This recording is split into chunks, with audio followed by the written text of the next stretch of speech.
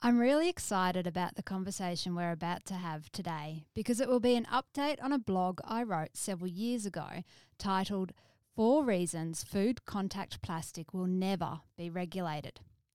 I researched the scientific literature and wrote the blog because I felt that we weren't being well informed about plastics, and especially plastics around the foods that are meant to keep us healthy, our fruit, vegetables and leafy greens.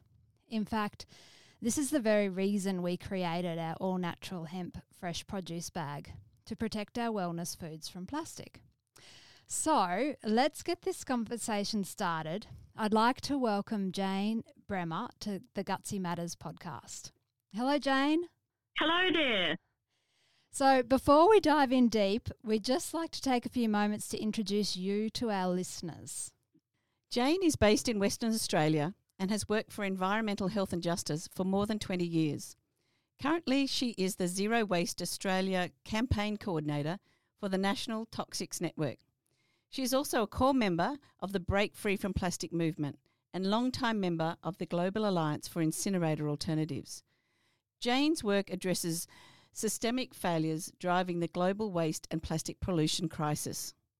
With a strong background in toxics disputes and environmental justice, grounded in her own personal experience living next to WA's worst toxic site, Jane works to empower communities to defend their human rights to clean air, water and soil through the principles of community right to know and access to independent science and expertise.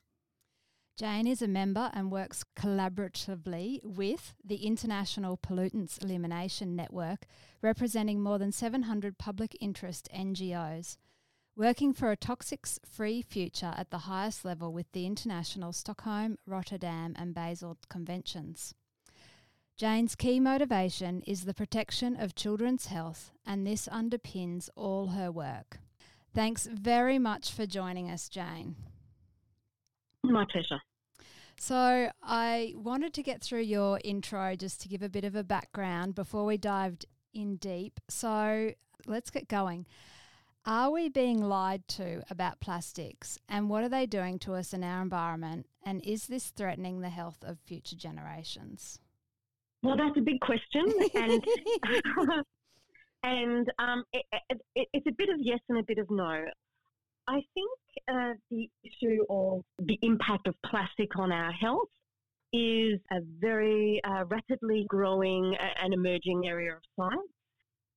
Indeed, the world is waking up to the global plastic pollution problem that we're facing. I don't think that the petrochemical industry, which is the industry behind the manufacture and production of plastic, which is a fossil fuel-based industry, I don't think that they have been honest all of these years about the real impacts that their plastics and chemicals are having on human health and the planet. I don't believe the regulators have been doing their job adequately and haven't been assessing for public health and safety and environmental protection. So altogether, that sort of looks like a big no, really. And it's quite scandalous that here we are facing the awful truth that our entire planet, our bodies, our food chains, the air we breathe, the water we drink, the highest mountain peaks and the deepest ocean trenches are all contaminated with plastics and their particles, whether they're microplastics or nanoplastics. Given that, there's a sense of urgency now for the scientists to really provide the data that they should have many years ago, and haven't. I think we're in a lot of catch-up, and the task is urgent. We know that plastic leaches. We know that chemicals are leaking out of plastic packaging into their products and food. We know that plastic breaks down into microplastics. Some of that's in our food and our water. It's in the air we breathe. We're exposed to microplastics everywhere. And we know that in the body, the very characteristics that make plastic so useful for us, that they're very stable and don't break down, that represents a really serious issue when that's in our body, and these tiny particles can pass into our blood, our organs, the brain, and they can stay there. And that's what science is finding, that they stay there and they're not eliminated from the body. It's my understanding that they can even cross the placenta, making it a multi-generational kind of a problem. Absolutely. Absolutely. I believe they've found microplastics in placenta and the cord blood of newborn babies. I mean, micro and nanoplastics, nanoparticles pass through, they get carried in the bloodstream. They pass through all the normal membranes in the body and can deposit it's documented, they deposit in the organs and the brain, and that's where they can stay. And as they do in the environment, these tiny particles, nanoparticles and microparticles made of plastic have the ability to adsorb chemicals in their environment. So, when microplastics are floating around the ocean, they can adsorb chemicals that are floating around in the ocean also onto the surface of those tiny particles in a way that's disproportionate to the size. So they become these kind of super toxic particles that become carriers and transmitters of chemicals. That's what makes them so concerning to actually have in the body.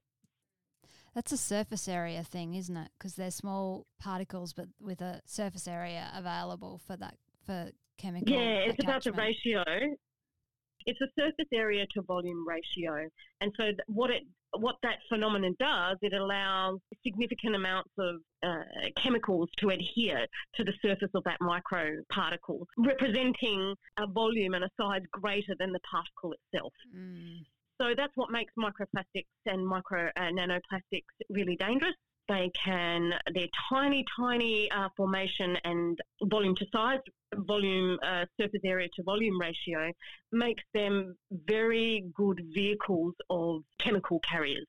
They can carry a lot of chemicals on their tiny little size relative to their size. That's what makes them super toxic chemical highways. So if we sort of bring this, like if we're thinking microplastics and nanoplastics, like how do we relate that to our everyday life?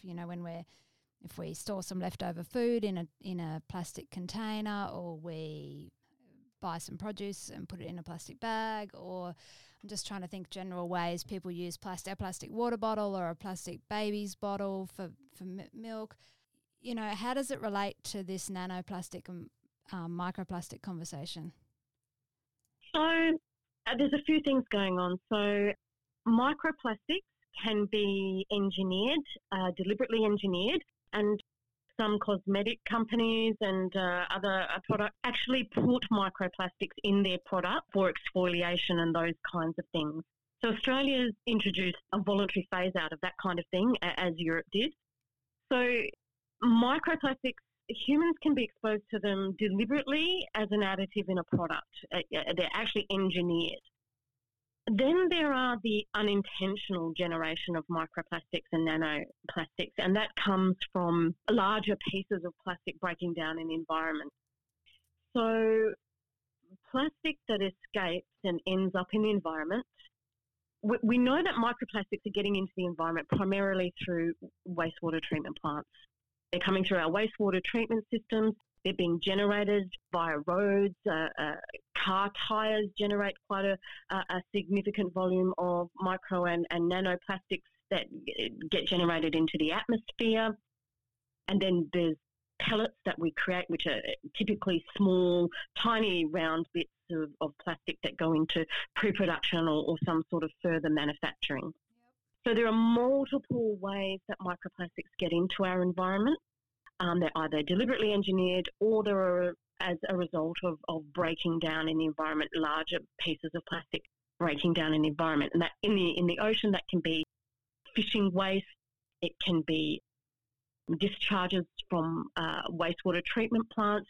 Pretty much most plastics are migrating from land-based sources into the ocean. That way, that's the way everything flows from agricultural regions also.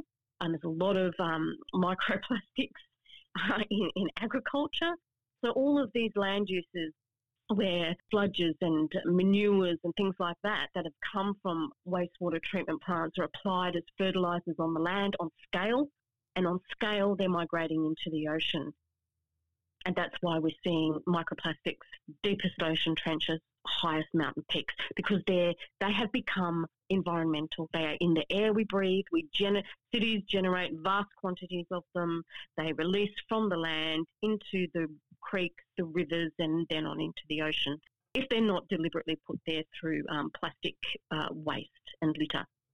So it's a serious issue, microplastics and nanoplastics, and it's really not being addressed in Australia at all. So are the major manufacturing companies actually taking action, giving the mounting scientific evidence that shows that plastic not only pollutes our environment, but alarmingly damages our health as well? Look, there's quite a few narratives out there, and the big one at the moment is that there's just not enough evidence for us to point the finger at plastic causing harm to human health. That's a very strong narrative in the marine biology and environmental sector. But when you speak to the environmental health scientists that have been studying petrochemicals for decades, they have a different story, and they tell us that we know that plastic is made from petrochemicals. We know it contains a whole range of chemicals that are known to harm human health, endocrine disrupting chemicals, things like phthalates, which are commonly found in plastic, mercury, persistent organic pollutants like fluorinated chemicals that are put in there to reduce its susceptibility to catching fire and those kinds of things. So plastic, in my mind, it's very simple. Plastic is a solidified petrochemical. And depending on the uses, that defines its chemical signature. So there are a few plastics which are seriously need to be removed immediately, and they're things like polyvinyl chloride, polystyrene, those kinds of plastics that we really don't have a way to deal with these kinds of plastics. They can't be easily recycled. They end up in the waste stream, and they're toxic. So when they end up in the environment, they break down into small toxic pieces. Their contamination reach is big because they're not being captured and reused and recycled because they're made out of chemicals that don't allow that to happen. So those kinds of plastics, we have to immediately we need to immediately ban them, frankly.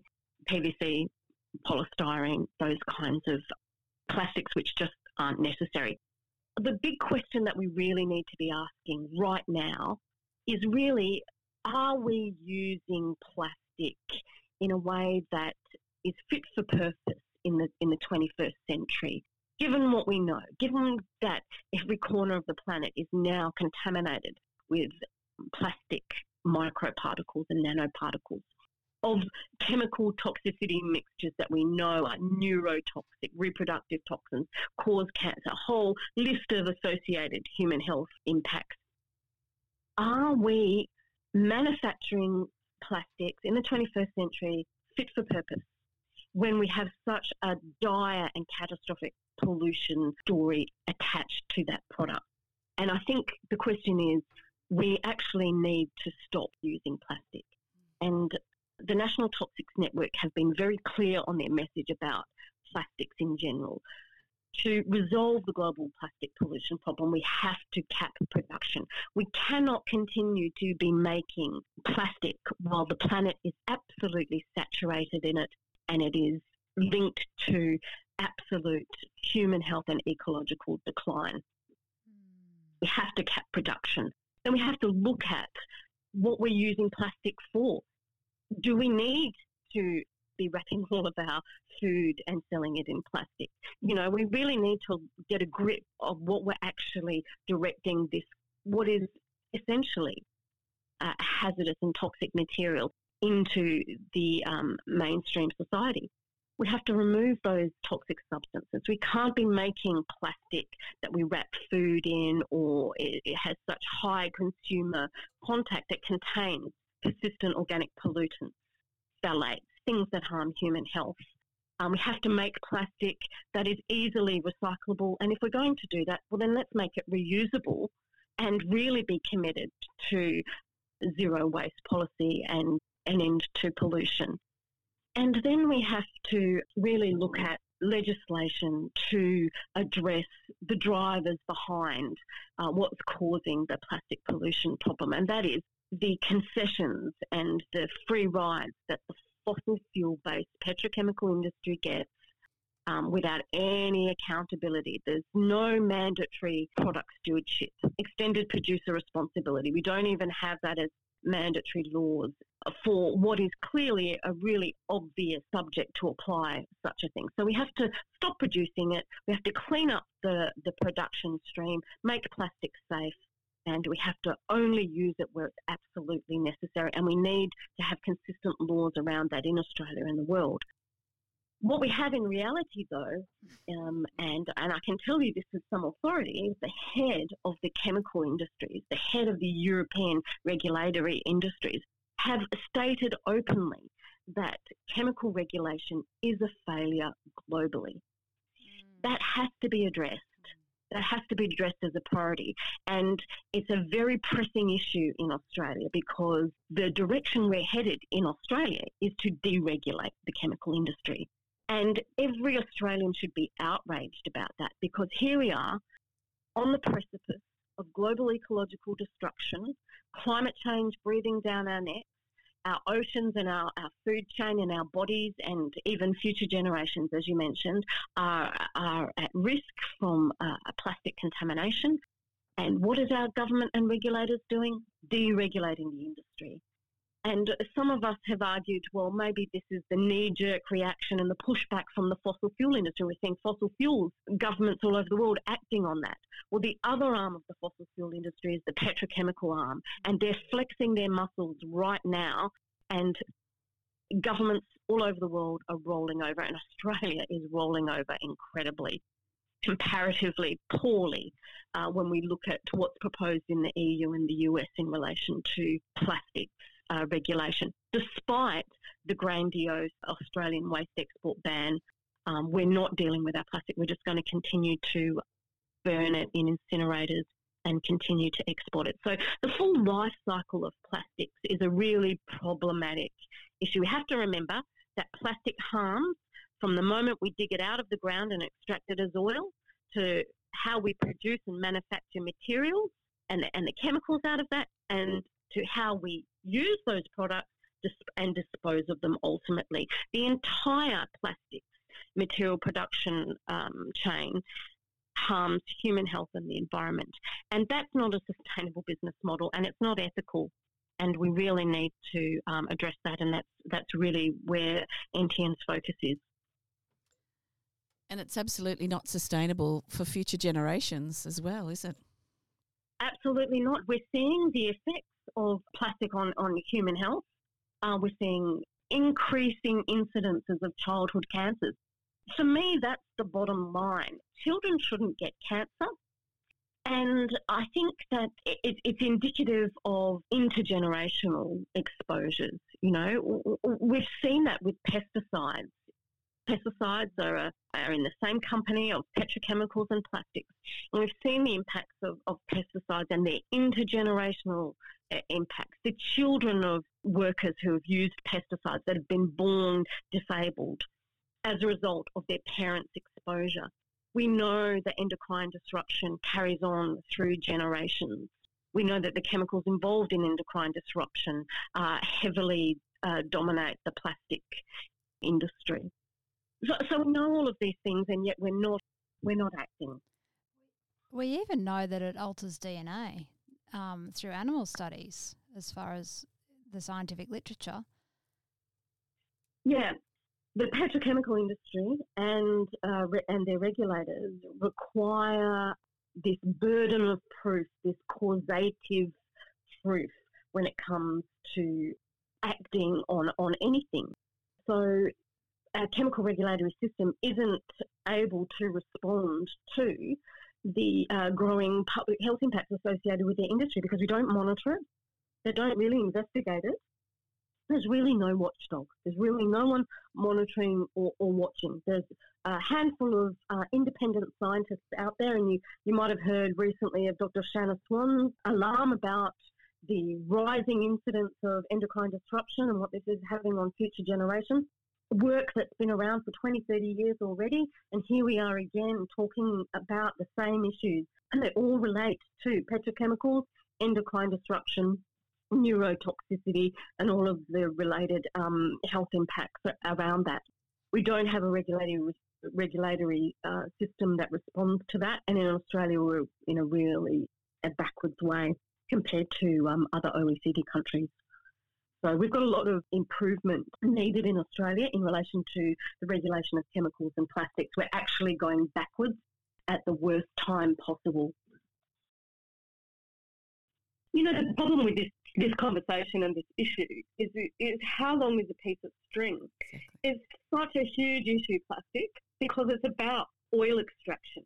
It's about dodgy manufacturing. It's about waste disposal. And it's about that entire cumulative adverse impact that has on our health and environment. It's really hard. I find it hard to talk about it in terms of one aspect. Because when I look at a piece of plastic, I see oil now. I see oil and chemicals, and I see polluted environments and exploited workers and exploited communities.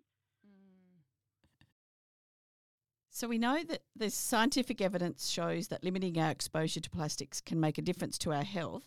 So what are the key things that you are doing in your lifestyle to limit your exposure to plastics, and what can we all do to limit our exposure to plastic?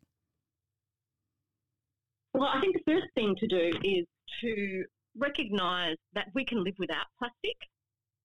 I was just standing in my kitchen the other day, and I live in an old house in Perth, Western Australia, and it's an old weatherboard house, and we renovated it and we put in, you know, our new kitchen and a veranda and did a big renovation. And I'm just looking at it, and there's no plastic in my kitchen. It's all recycled timber and aluminium or steel. So I guess what I'm trying to highlight is that the most important thing is to recognise the hazards of plastic and avoid them wherever you can. So if you're going to renovate your house, think about trying to do it without plastic and plastic coatings. Think about investing in zero waste policy and choosing recyclable materials that can be given a second life and that have so much embedded in energy in them, like recycled timber. When you go to the supermarket, choose to not buy things wrapped in plastic if you can. It's really hard. But, you know, if you're fortunate enough to be able to go to a fresh growers market or a wasteless pantry, they're the kind of places, if you're able to do that, that's a great choice. I choose to use personal care products and cosmetics without microplastics and low toxicity. Choose low toxicity all the time because plastics and chemicals go hand in hand and you'll often find them together. I choose to grow a lot of my food as well. There are many ways to live a more conscious, zero waste, tox-free lifestyle is inherently less plastic. So it's just about choice, really. I choose not to wrap my produce in plastic.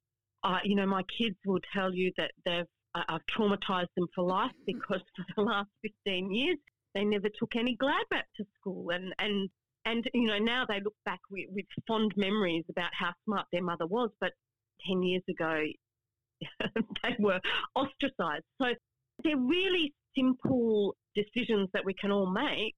You just have to think about whether you need to use that plastic, whether you could use a brown paper bag, whether you could use a lunchbox that doesn't have any wrapping, whether you can pick your purchases and your produce without plastic. Choose non-chemical or low-tox chemical plastic-free all the time, and you'll be helping your own health and the planet, that's for sure. And they're just simple things: what we eat, how we get access to our food, how we live. You know, there are some things that we can change in our lives and there's some things we can't.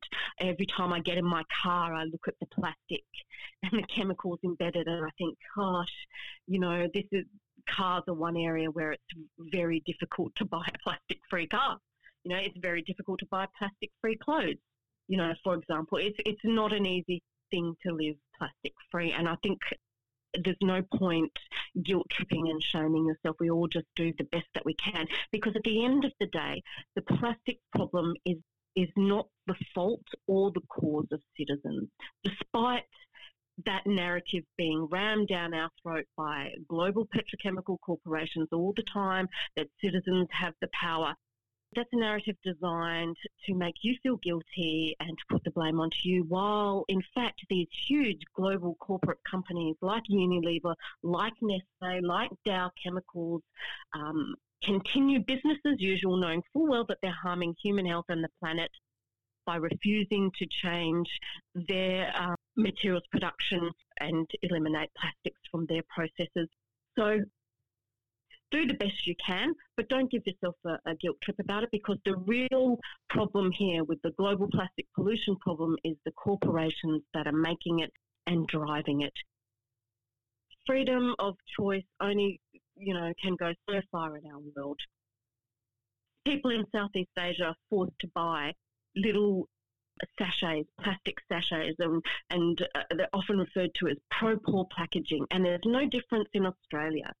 Plastic packaging is targeted at the poor and the people who can least afford to buy the more expensive and harder to find alternatives. So it's a difficult question, because there's a lot we can do to live a plastic-free lifestyle, but I really don't want people listening to think that the plastic pollution problem on our planet is a consumer problem. No doubt consumers play a role, but they're not the cause of the problem. It's the global corporate petrochemical companies that refuse to change and do the right thing when they have the power, the money and the reach to do that. It's their responsibility.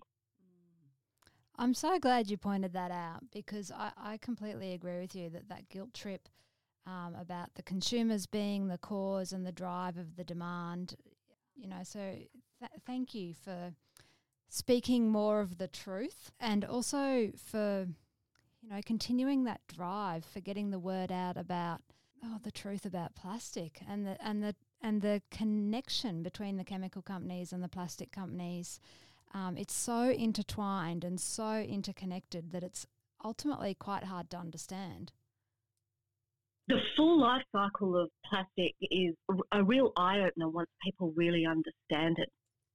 From First Nations people, First Nations land being dug up and oil being extracted, fracking, LNG, those fossil fuel industries, they are the building blocks of the plastics economy.